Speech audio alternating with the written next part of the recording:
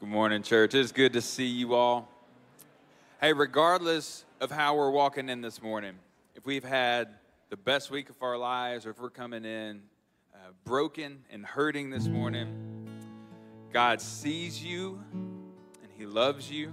And this truth remains the same, that we have a Savior that conquered sin and death. He rose from the grave and He's worth celebrating. Amen. And so, church, let's stand together as we sing songs of worship this morning.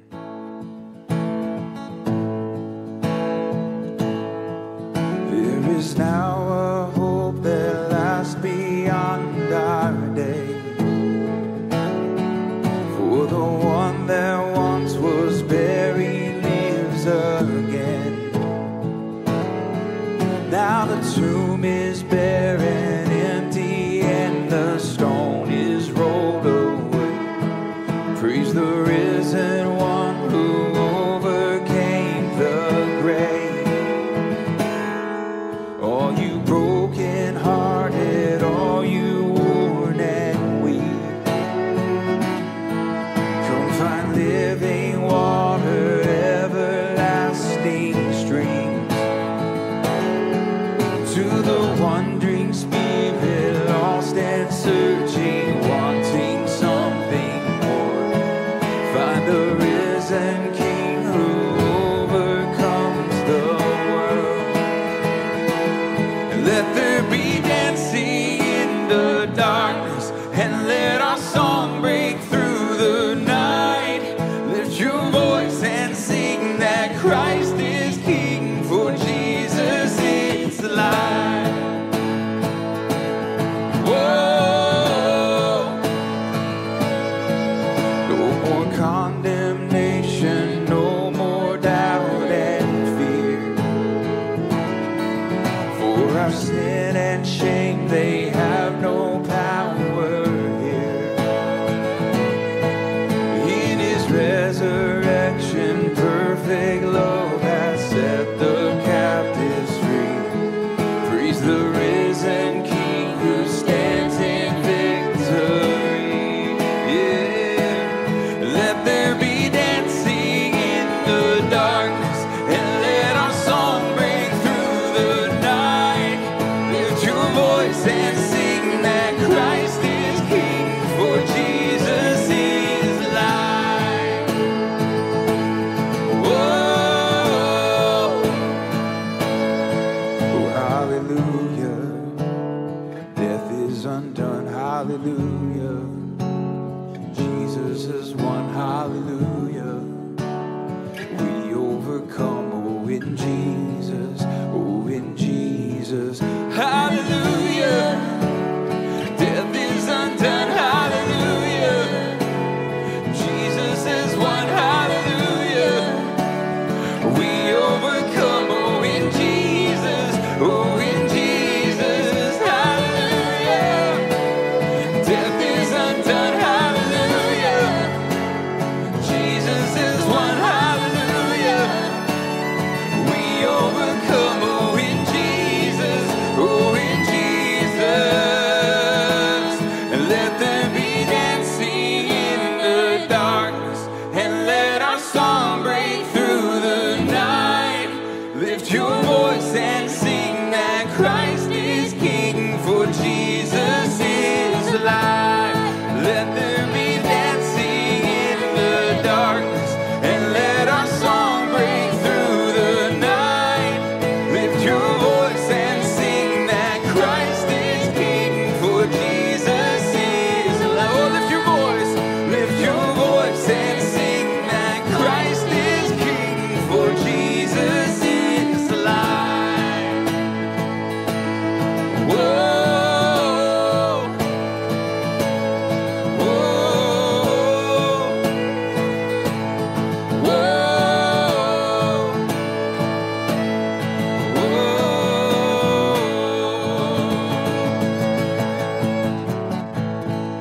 Amen. Hey, church, before you have a seat, if you see any seats to your left, if you could scoot to the left end of your aisle, it's really helpful for our ushers, and then you can have a seat. Well, hey, my name is Ryan Burton. I'm a worship leader here at Fellowship Fayetteville. Excited to lead you all in worship this morning and excited for some upcoming events we have next week. We've got a couple of things going on. We've got Single and Significant, a potluck that is happening in FSM at 12:30 next week. And so that's just right across the way there. And that's for single women 50 and older. So whether you're single by choice or circumstance, this is for you. We're going to have an old-fashioned potluck. And so come be a part of that. You can sign up there with the QR code. Also next week, we're having what we're calling a Spectra-led service. And so what that looks like is all of our creatives. Spectra is our creative ministry. And so we have a lot of creatives that have come together to help lead you all in worship next week. And so we're going to have poems that are read. We're going to have video content. We're going to share this story, this incredible story of Mephibosheth and David's kindness towards him. And so we're going to tell that in a really different way. And so it's not going to be the normal, we sing songs and then there's a teaching and then we respond in songs, but it's going to be a creative service. And so I am very, very excited about it. I hope that you all get excited about it as well. But I'm just really elated to see our creatives lead you all in worship next week. So don't miss out on that. That's just normal service times here next Sunday. And then lastly, we have a ministry called Reconnect that started up just about a year ago. And it's a nursing home ministry, but it focuses specifically in memory care facilities. And so here at Fellowship Fayetteville, we have really poured in specifically to Avenir Memory Care, which is right down the streets between here and Sam's Club. And we've been taking musicians over there every other week for about the past year. And we've been leading those residents in worship. And so if you like the bluegrass Sundays that we have a couple times a year, that's what it's like. And so we'll bring our acoustic instruments and we'll play these old hymns. And it's been absolutely incredible to see these folks and to hear these stories of people that maybe haven't spoken a word since they've gotten to this facility, but then we start singing these hymns and they start singing and they start raising their hands in worship. And it's been a really powerful experience for those of us that have been involved in it the past year or so. And so if you would like to get connected with that, my email address is up on the screen there. Shoot me an email if you're a singer and want to sing. But really what we're looking for specifically is a new facilitator position. And so the idea that we have behind this is it's somebody that comes in and maybe you don't have a lick of musical talent, but you can come in and you can speak with these people. You can talk and have a conversation with them.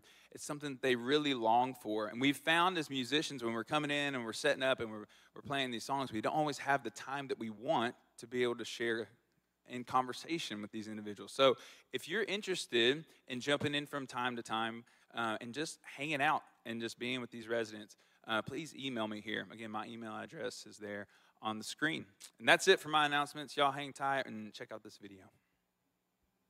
Hello, Fellowship. Thank you for participating in the elder nomination process. After a deliberate season of prayer, discussion, and seeking the heart of God, our elders have 3 new candidates for the office of elder to present to you. Hello, Fellowship. My name is Bill Fries. My wife, Lee, and I have been attending Fellowship for over 15 years. During that time, I've been blessed to be part of small group ministry such as community group leader, welcome and connection team member, prayer team member, and Discover Fellowship support. Our faith has grown from being members at Fellowship Church, and it's a humbling honor to be nominated as an elder candidate. Hi, Fellowship. My name is Charles Greathouse. My family and I have been attending Fellowship since 2008. My wife, Susan, and I have 3 children, Jonathan, Zachary, and Charlotte. I'm so grateful for how our body has encouraged, challenged, and led our family to the Word of God over the years. From engaging in and leading community groups to serving in FSM as a cell group leader, I have felt His hand at work in this place and through His people. I'm so very humbled and honored to serve you all as an elder candidate at Fellowship. Hi, my name is Nick Rowland, and my wife Cassie and I have been a part of Fellowship for 15 years, married together, and then many more years before that. And Fellowship has been a part of my journey walking with Jesus in so many ways. Going back to middle school and growing up in FSM, I was discipled here and I was taught how to serve here.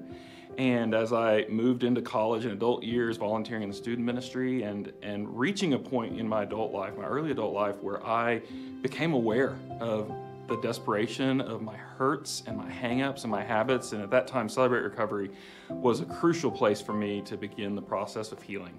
And I've been able to serve in student ministry, on the worship team, in the training center, community groups, and preaching. And it's been just a wonderful place for my wife and I to grow. We have a 12-year-old daughter who is thriving here, and my wife serves has served in many capacities, currently serves on the worship team. One of the things I appreciate most about this church is the fact that the focus is always put on Jesus and not on any one personality or leader. And so we all are broken people who need Jesus and need grace, and yet the Holy Spirit empowers us to serve in a lot of different ways, and that's a really exciting thing to be a part of. I'm deeply humbled and honored to be considered as an elder candidate. Thank you, Bill, Charles, and Nick, for your willingness to participate in the elder nomination process as a candidate for the office of elder. It's a tremendous responsibility to be an elder of Fellowship Bible Church. Your willingness to be a candidate speaks highly of your character, integrity, commitment to Christ, and service to God through fellowship.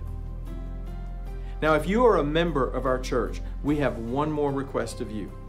If for some biblical reason you feel you cannot follow a particular candidate's leadership, please email me, mirapier@fellowshipnwa.org, stating your biblical objection, and please do so no later than Thursday, February the 29th. After receiving your notice, I will call you personally, and we can discuss your objection, which must have merit based on biblical elder qualifications. We require that all elders have 100% affirmation from our body. If you have no objection, we assume that you are affirming the candidates the elders have set forth from the pool of nominees you provided. Please pray for these new candidates as well as our current elders. And finally, we would like to thank Roger Hill and Scott Thompson for their years of faithful service as elders. They have represented our body well and will now become shepherding elders. If you see them, express your gratitude and appreciation for their years of faithful service. Blessings to each of you.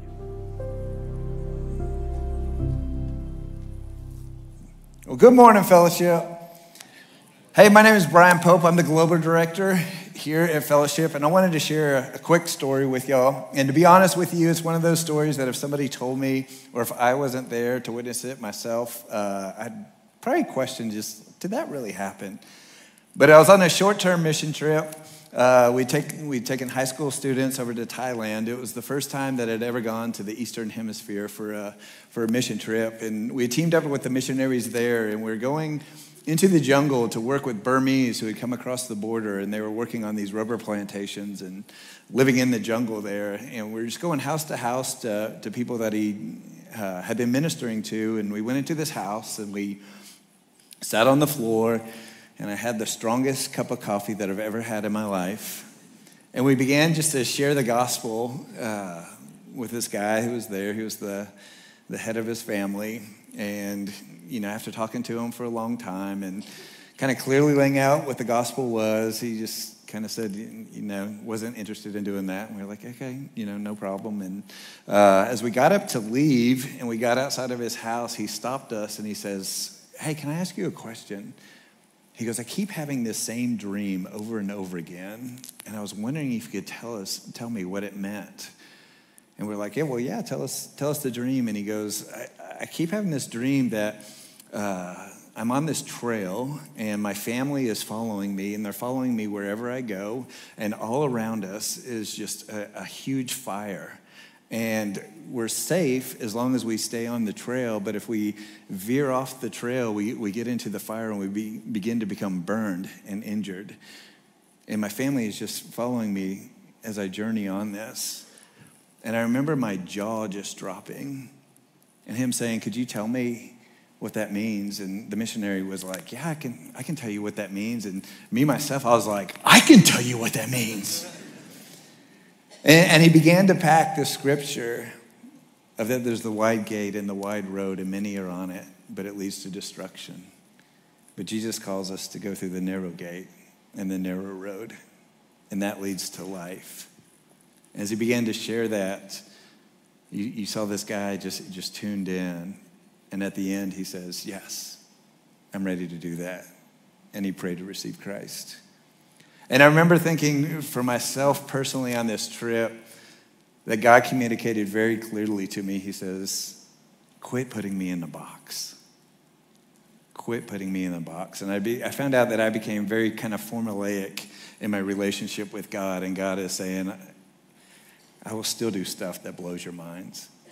And I bring that up because we're really excited that this spring break that we're going to have in Northwest Arkansas, not just through our church, but through campus ministries in our church, we're going to have hundreds of high school and college students going on these short-term trips. And I really believe that God's going to do amazing things of where they're going, but also in their personal lives. And I just want to ask, if you are going on one of those spring break trips, and it doesn't have to be with Fellowship, if you're going on a spring break trip, please stand up. And we just want to pray over you right now. Is this not awesome? So, hey, join me in praying for these students. Stay standing. Dear God, we believe that you're a God who still works miracles and still does things that we can't explain and we can't put into a box, dear God. The only box that's out there is the one that you've revealed through Scripture where you describe who you are, dear God. And when I read those words, I still see you doing incredible, incredible things. And God, I don't know what's going to happen on these trips. I don't know what you're going to do in the lives of these students or through them. But God, we pray that you would just use them to take the gospel to people who've never heard it before and to clearly explain it. And through them that you would call new people into your family. And we'd also pray that you would change the people going, dear Lord. May they experience and see you in new ways that they'd never imagined before. And it's your name we pray. Amen. Church, would you stand with us as we continue to worship this morning?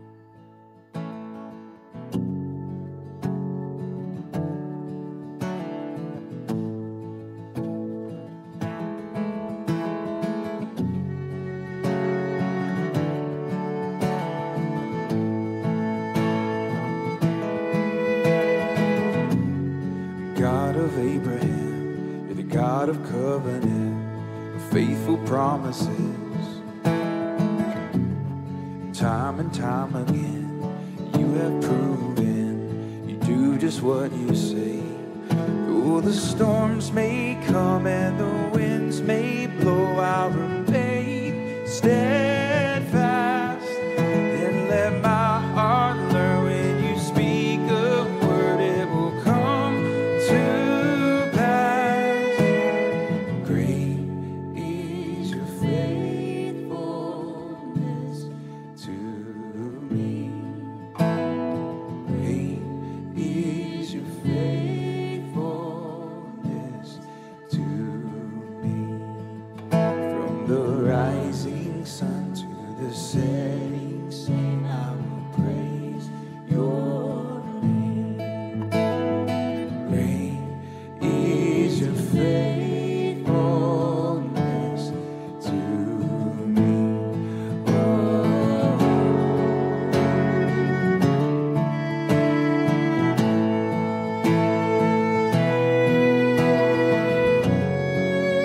You never change.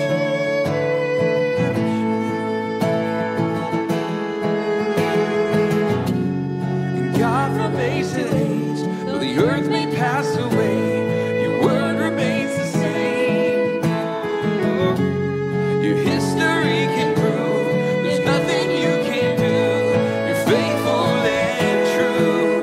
Though the storms may come and the winds may blow, I'll remain steadfast and let my heart learn when you speak a word, it will come to pass. Oh, great is your faithfulness to me. Great is your faithfulness to me. From the rising sun to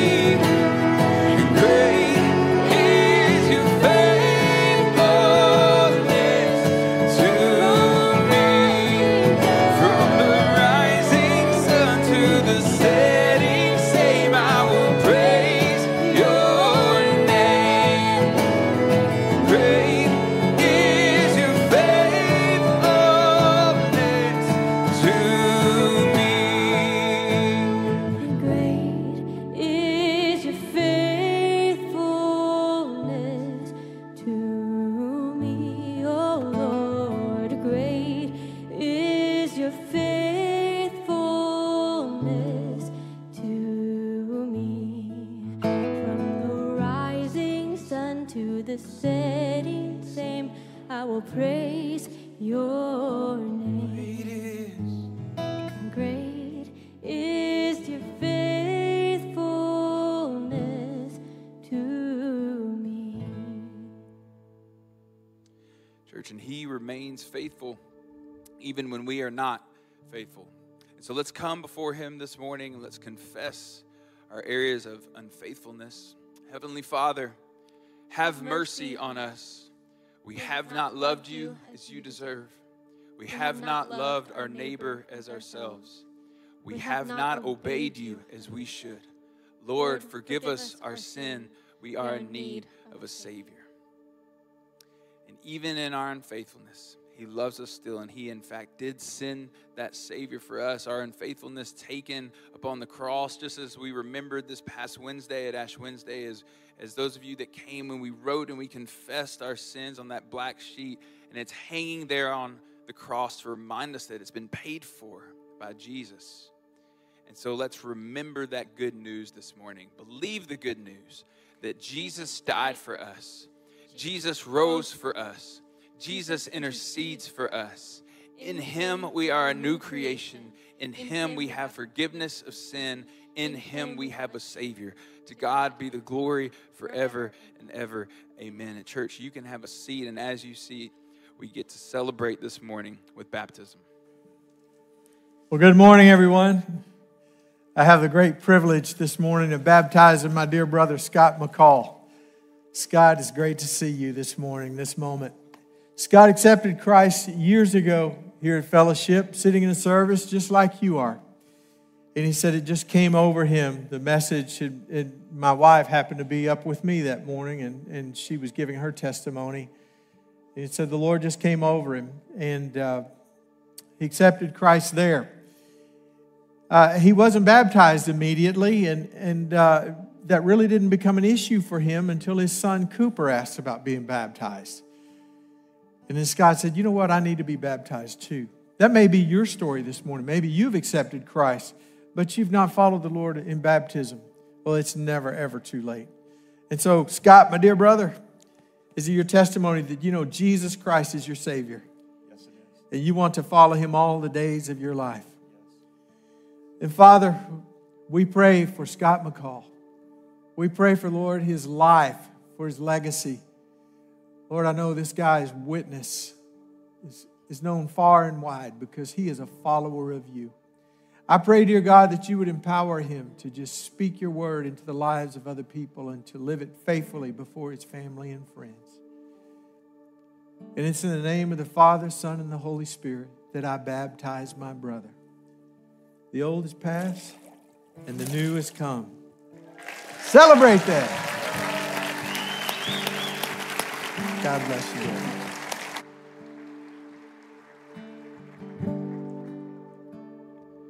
There is a king seated among us. Let every heart receive him now. Where there is praise, he will inhabit. There will be grace and mercy all around. Every burden will be lifted in his presence. Every trophy will be laid down at his feet. There is a name that reigns above all others. Jesus Christ, the King above all kings. Let us stand together and worship.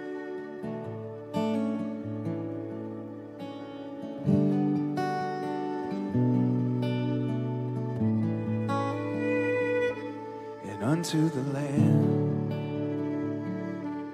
honor and glory, worthy is he.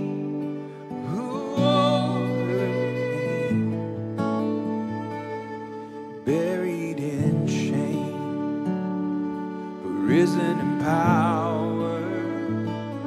Oh, he is alive, and the stone is rolled away, and all our worship will belong to him forever.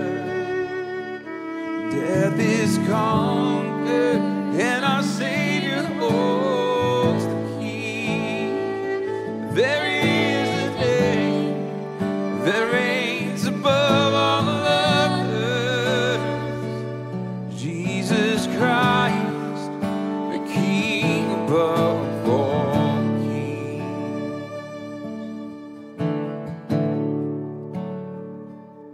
And it won't be long, we will behold him, and every tear he'll wipe away. We'll be at home, the war will be over, and soon we will meet our Savior face to face, where every burden will be lifted in his presence. Every trophy will be laid down at his feet.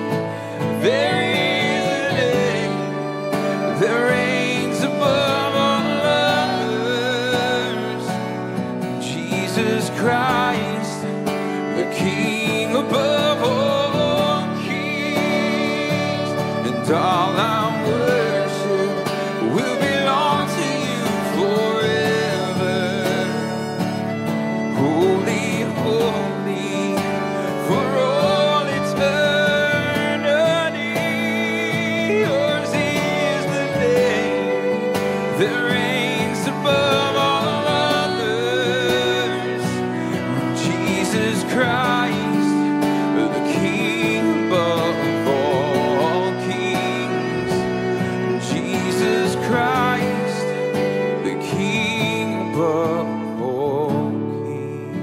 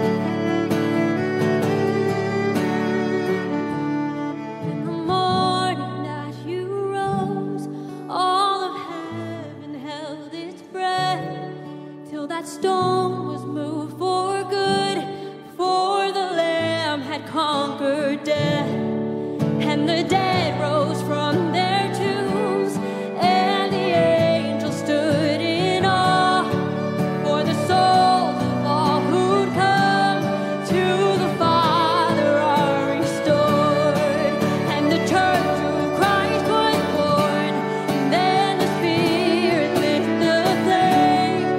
Now this gospel truth of all shall not kneel, shall not fade. By His blood and in His name, in His freedom I am free. For the love of Jesus Christ, who has resurrected me.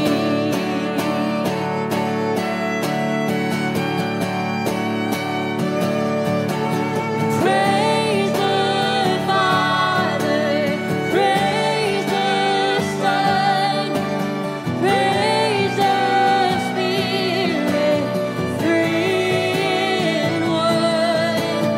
God of glory, majesty, oh praise forever to the King of Kings. Oh, praise forever to the King of Kings.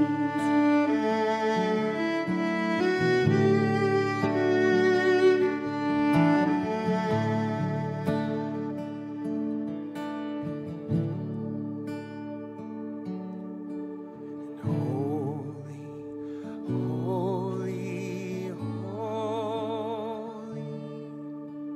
Lord God Almighty. Early in the morning, our song shall rise to Thee. And holy, holy, holy, merciful and mighty, God in three persons, blessed Trinity. In church, you can have a seat. We have a really special morning because Scott, who was just baptized, is now going to baptize his son, Cooper.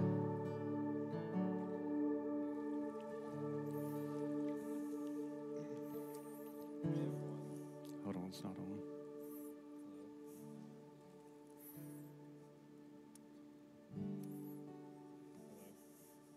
Hello? Is that working? Okay. This is Cooper McCall, and I get the privilege today to talk a little bit about how the Lord has moved in his life. Cooper grew up in a pretty ideal home. He had a loving family who surrounded him with the gospel from birth.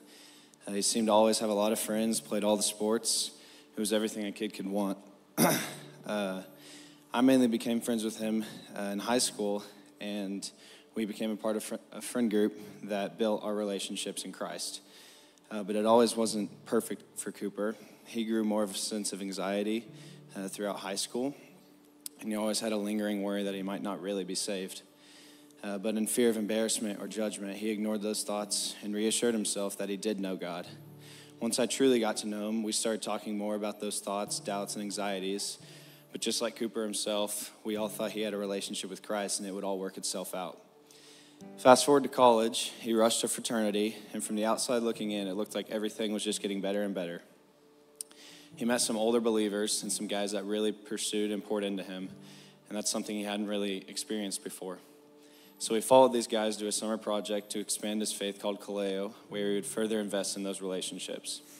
After facing lots of doubt in whether he truly gave his life to Christ, he had a conversation with an older guy in his fraternity about the Holy Spirit and what it really was.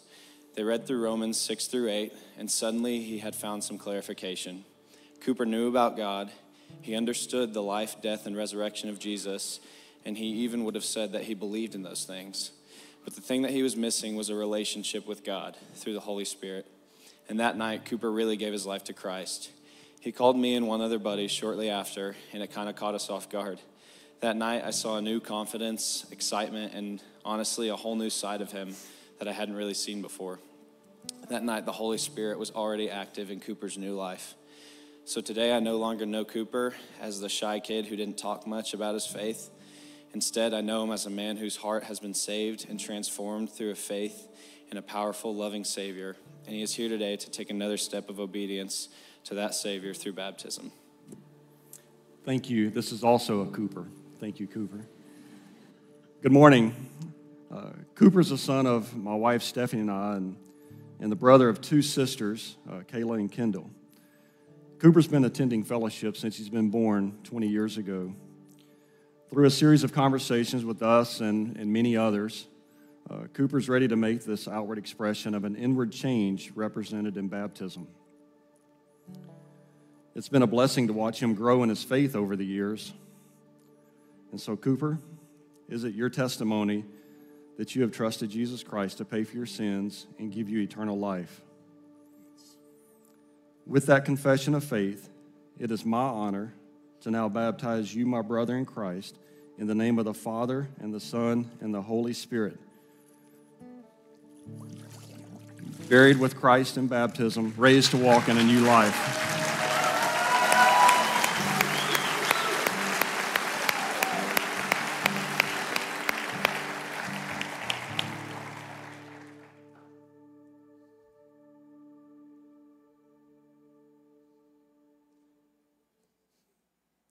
It's me now? We don't have another baptism. Okay, another baptism, right. Okay, next service we have another. Hey, everybody, how you doing? It's good to see you this morning. Man, that's awesome, isn't it? Have two baptisms in one service. Let's have more. If you've not been baptized, if you find yourself in the same situation as Cooper or Scott, you say, I need to be baptized. Come on, let's do it. We will figure that out for you, okay? Make that statement to the world that I am a follower of Christ. Hey, we want to make you aware of something. Over the next few weeks and months, you may be encouraged to sign a petition if you're in a parking lot somewhere. This is from Arkansans for Limited Government, and they'll ask you to sign a petition to limit government overreach in health care. Now, that's a little bit misleading. Actually, it's a lot misleading because what they're asking you to do is sign a petition that would legalize abortion. It would put an amendment on the ballot this coming November. It would, if passed, it would give more legal rights to abortion than what there was before Roe versus Wade was overturned. So we are a pro-life church. We believe in the sanctity of human life from the womb to the tomb, and we want to make you aware of this. This is not a political issue. This is a moral and ethical issue. If our government were to say to you, hey, it's okay to go ahead and steal, we would tell you, no, that's against the moral law of God. You should not do that. And so we simply want to make you aware so you're educated in this. On another matter, I want to make you aware, thank you, number one, for participating in the elder nomination process. You saw the new candidates this morning. But you may have heard that we have purchased land between Farmington and Prairie Grove. And that is partly true. We see that there is great opportunity and possibilities in that part of the county to reach more people for Christ, which is why we exist, right? Right? Oh, okay. Just making sure about that. That's the reason we exist. And so we've been looking at property out there as a possibility, and it was all under contract. But this piece of property that we really, really liked came open. And so took that back to our elders, and we have merely made an offer on this land. It's been accepted, but we have a period of time where we can do due diligence about that property, look at the zoning, look at water, sewer, electricity, all those things, to pray through that, whether or not God wants us to move forward with that as a possibility in the future. We did plot a building on that land, what it would look like, just to make sure that everything would work. And so I'm showing you this morning because I know how rumors fly, and I want you to know everything that I know and everything the elders know, and simply ask you to pray with us whether or not we should move forward in something like this, because there are more people to reach. Okay? Got it? All right. There are no plans other than that. You know everything that I know. All right. We are in the book of 2 Samuel this morning. 2 Samuel chapter 7. And we are studying the life of King David, who reigned from 1011 to 971 BC. Over 3,000 years ago. 2 weeks ago, we saw David face the giant Goliath. And I would submit to you that last week we saw him face a giant as well. The giant of whether or not to exact revenge on Saul, the king who was trying to kill him. But David faced this giant and determined that he would not do it because he was not going to touch the Lord's anointed. I would submit to you that he is facing a giant again this week in that he has to face God's redirect in his life. And we'll study more about that in just a moment. As you look on the screen, you're going to see the study that we're doing right now. But look also at the life of David, if we could put that up there. Look how long between the defeat of Goliath until the time he was crowned king. It was a long time when Saul was after him, a long time that he had to be patient. I want to begin today with a word. And this word is the last word of our assigned passage today. It's a word that should bring hope to each of us. It is a key word in understanding the Davidic covenant, the basis of what we're studying today.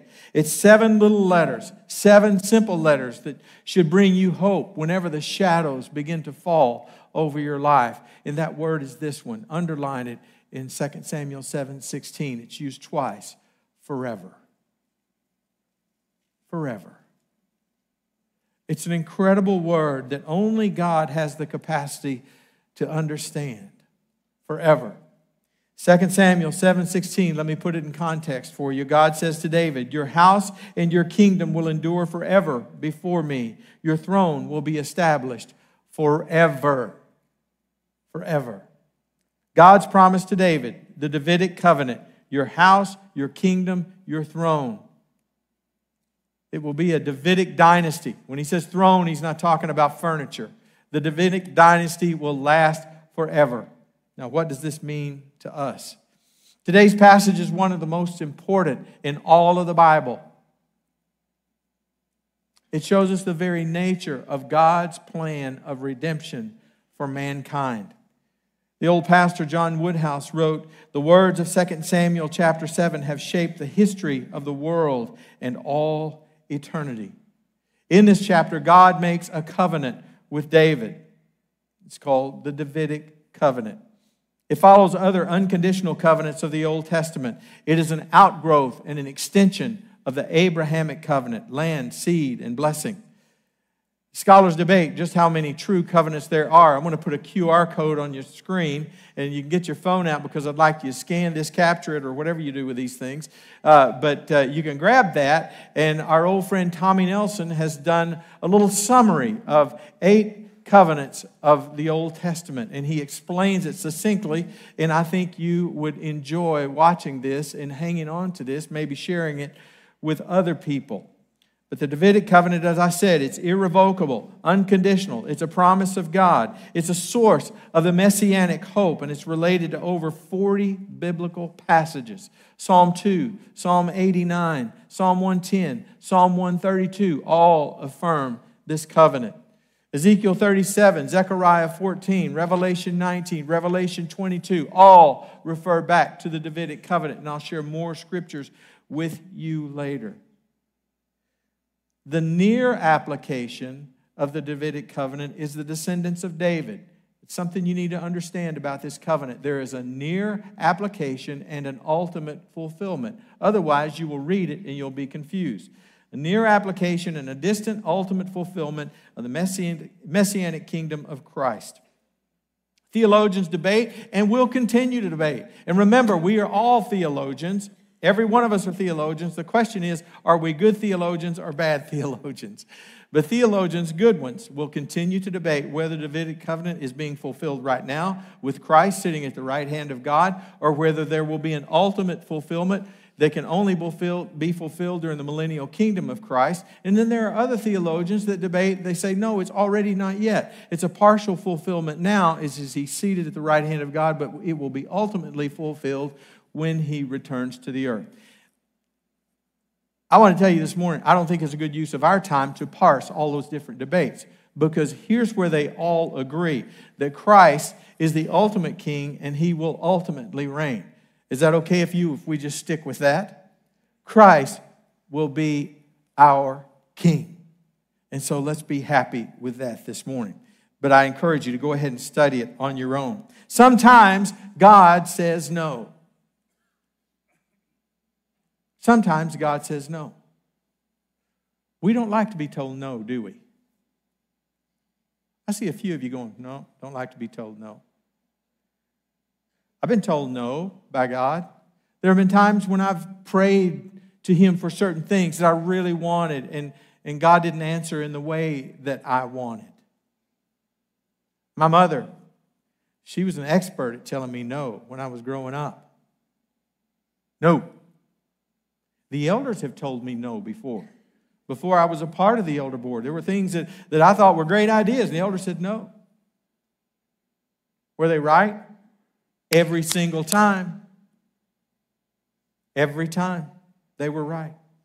I learned early on in my ministry here to trust the wisdom, to trust God working through our elders for the good of our body, to listen to God speaking in and through them. And I'm sure you've been in situations where God has told you no. But being told no is not always a reprimand, is it? It's not always a reprimand. Sometimes it's just that God knows more than we do. We may never know his plan or his way this side of heaven, but God knows what's better. For instance, when I go to Walmart and I've got my 2 little grandsons in the car, I'm telling them no before they ever get out. I don't want their feet to hit the ground, and I'm telling you what they'll do. They just take off in different directions. And I'm telling them, no, when you get out of the car, hold my hand. Do not run across that parking lot. It's a warning, because I understand things about that parking lot that they don't. They watch cartoons. Something gets run over, it just pops up and runs off again. I know it's not that way. I know things that they don't. God knows things that we don't. And so sometimes when God says no, he has a greater reason. And sometimes God says no because he has a better plan.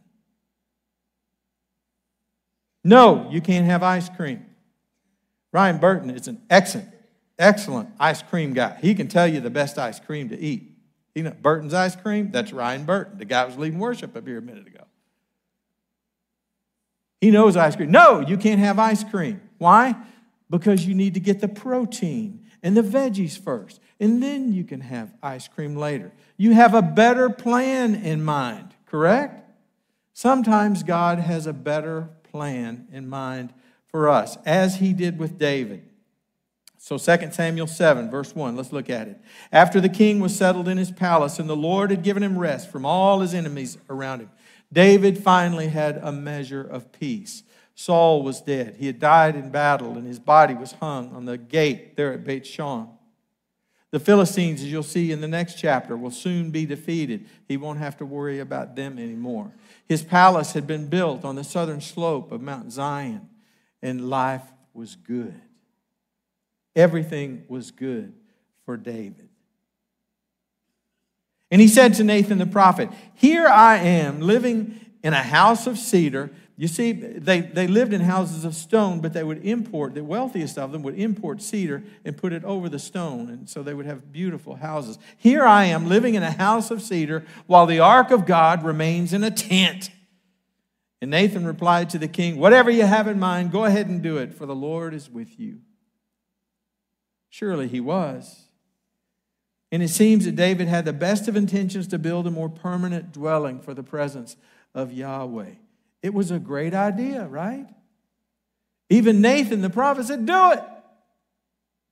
But it seems that David and Nathan got ahead of God. They surely got ahead of themselves, but they got ahead of God. We can do that sometimes, can't we? A great idea, even accompanied by the best of intentions, isn't always the best idea. It isn't always the best. We can justify anything, can't we? You give us long enough, especially us guys, we can justify anything, but it may not be the right thing. That's why our elders, we pray and we pray and we pray over issues that we're addressing. The elders, the nominees that we presented to you today, we've been praying for this for over a year. That you would give us nominees that we could give back to you, candidates that would serve on this board. We pray and pray and pray. Years ago, Ed Parrish, one of our current elders, shared with us in a meeting that we should never get ahead of the light. And that has become something of a mantra for us. Don't get ahead of the light. Don't get ahead of God, which is what David and Nathan did. And so God responds with two questions. Verse 4. But that night, that very night, God didn't wait around, but that night, the word of the Lord came to Nathan. That's always a scary thing. This is what the Lord says. Here's the first question. Are you the one to build me a house to dwell in? I have not dwelt in the house from the day I brought the Israelites up out of Egypt to this day.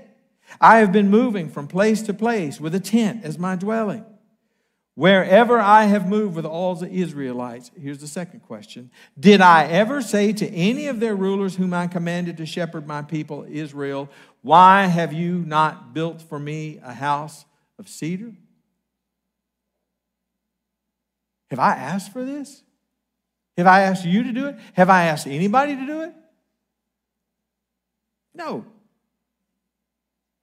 And so now he gives David a history lesson. Now then tell my servant David, this is what the Lord Almighty says. I took you from the pasture, from tending the flock, and appointed you ruler over my people Israel. I have been with you wherever you have gone and cut off all your enemies from before you. We need a humbling reminder like that from time to time.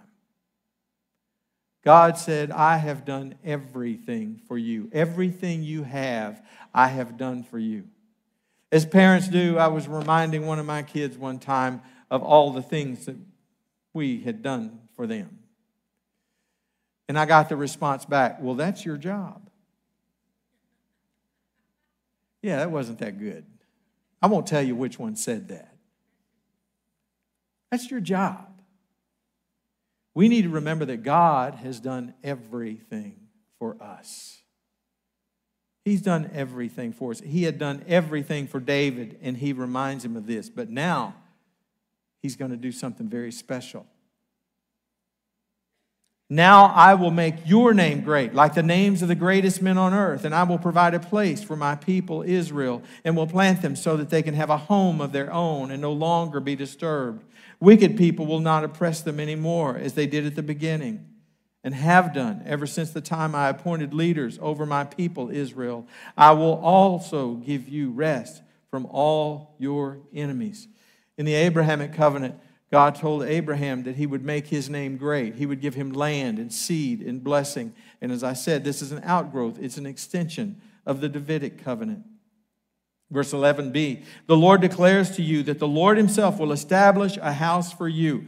Rather than David building a house, a temple for God, God is going to build a house, a throne, a dynasty through David's lineage. He said, when your days are over and you rest with your ancestors, mark that. I think this is such a peaceful way to describe death. When your days are over and you rest with your ancestors. That's God's view of death for us, is rest. Your days here of struggle will be over. And it's a good reminder for us of how we should invest our lives in eternity. This life is our one chance to prepare for eternity. Why would we not invest everything we have, everything we are in our Word, forever. Why would we not invest in forever?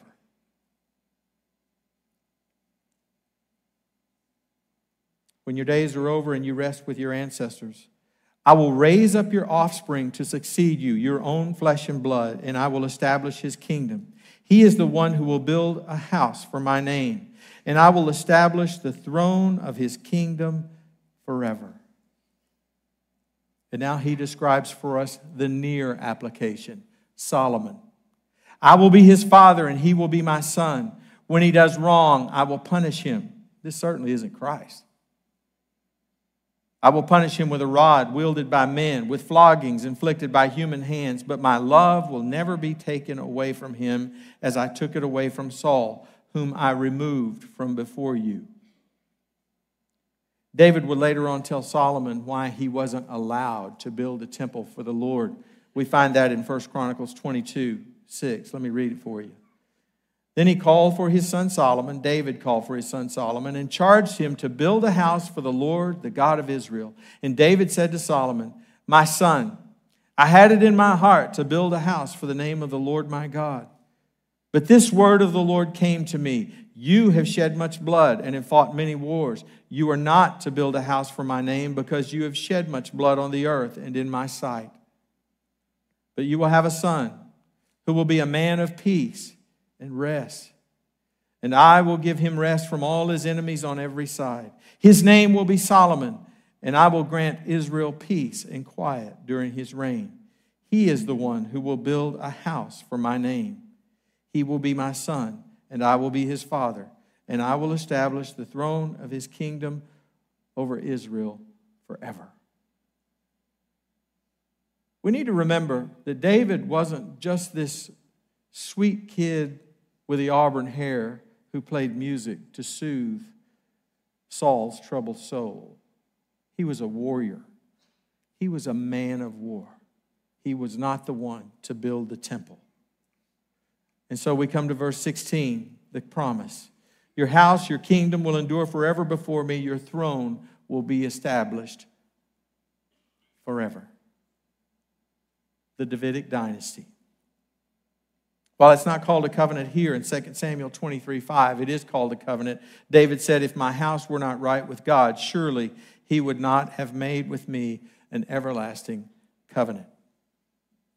The rest of the Old Testament and the New Testament describe for us the extension of the Davidic covenant, beginning in Isaiah 9:6, one that you are very, very familiar with. For to us a child is born, to us a son is given. And the government will be on his shoulders, and he will be called Wonderful Counselor, Mighty God, Everlasting Father, Prince of Peace. Of the greatness of his government and peace, there will be no end. He will reign on what? David's throne. And over his kingdom, establishing and upholding it with justice and righteousness from that time on and forever. The zeal of the Lord Almighty will accomplish this. The first verse of the New Testament, Matthew 1:1. This is the genealogy of Jesus, the Messiah, the son of David, the son of Abraham. Matthew 9:27, and Jesus went on from there. 2 blind men followed him, calling out, have mercy on us, son of David. Matthew 15:22, a Canaanite woman from that vicinity came to him, crying out, Lord, son of David, have mercy on me. 2 blind men were sitting by the roadside, and when they heard that Jesus was going by, they shouted, Lord, son of David, have mercy on us. Matthew 29, the triumphal entry, or 21:9. The crowds that went ahead of him and those that followed shouted, Hosanna to the Son of David. Blessed is he who comes in the name of the Lord. Hosanna in the highest heaven. Luke 1:32, the message of the angel. He will be great and will be called the Son of the Most High. The Lord God will give him the throne of his father David.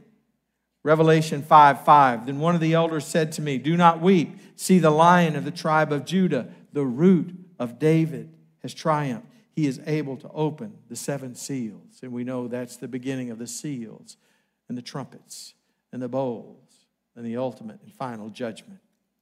And in the last chapter of the Bible, Revelation 22:16, I, Jesus, have sent my angel to you, this testimony for the churches. I am the root and the offspring of David. God had a better plan.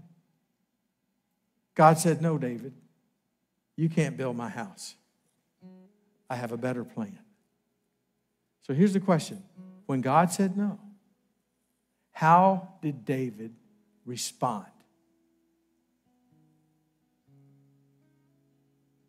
We don't like to be told no.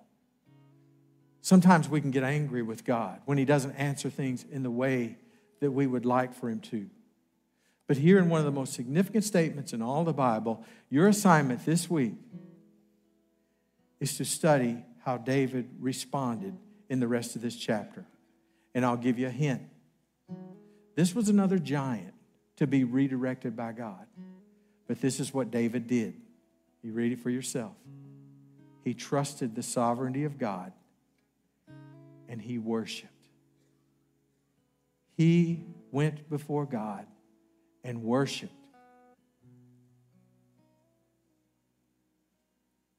He says in there, how great are you, sovereign Lord.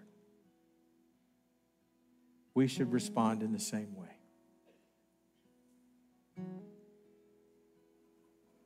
How great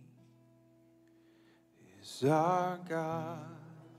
Oh, sing with me, how great is our God. And all will sing, how great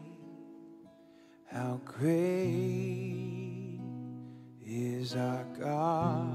Would you stand with me as we respond in worship? Sing name above all names. He's the name above all names. He's worthy of all praise. And my heart will sing, how great is our God.